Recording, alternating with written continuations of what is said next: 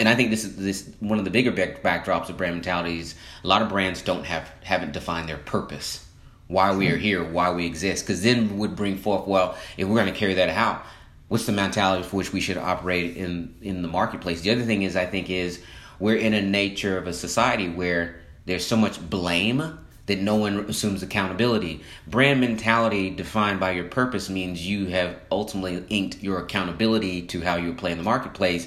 When people are constantly ducking and dodging any blip of something that may happen, they're very fleeting. They're constantly retreating. And that puts the mentality in question, because it's like, well, do you stand for this or not? Like, are you in this or not? Are you rocking in the sandbox? Do you really support us or not? Were you just waving that because you want a little bit of social currency that you're trying to hijack?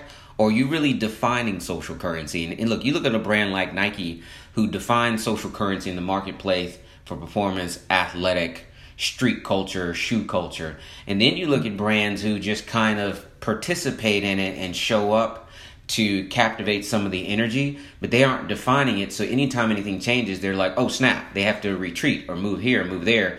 Where certain brands like Nike keep forging ahead because like, no, they're like, we are the narrative. And I think that's the biggest thing, is that a lot of brands haven't made a decision that they are the narrative. They got a company off the ground, it was scrappy, it started to bring revenue, it started to scale, and then they have to walk back and say, oh my God, we have to actually stand for something now, because we have this existential pressure or inquiries about what we are about. And maybe a couple times we've been penalized in the press. And I think that was some of the things that Uber went through in terms of his horrible management in chapter 1. It's like, well, what were you solving? You couldn't have been transactional to provide another mode of transportation. You should have been the promise of a mobility company.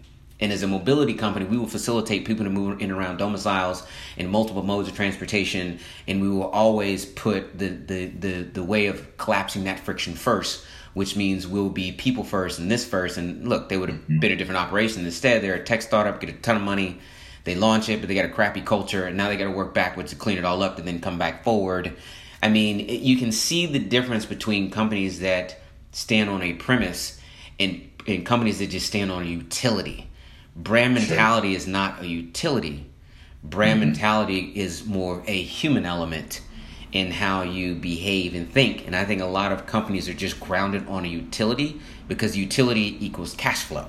And those are very separate means of thinking about a business than really getting grounded on how you're going to serve some part of the populace with really a defined purpose.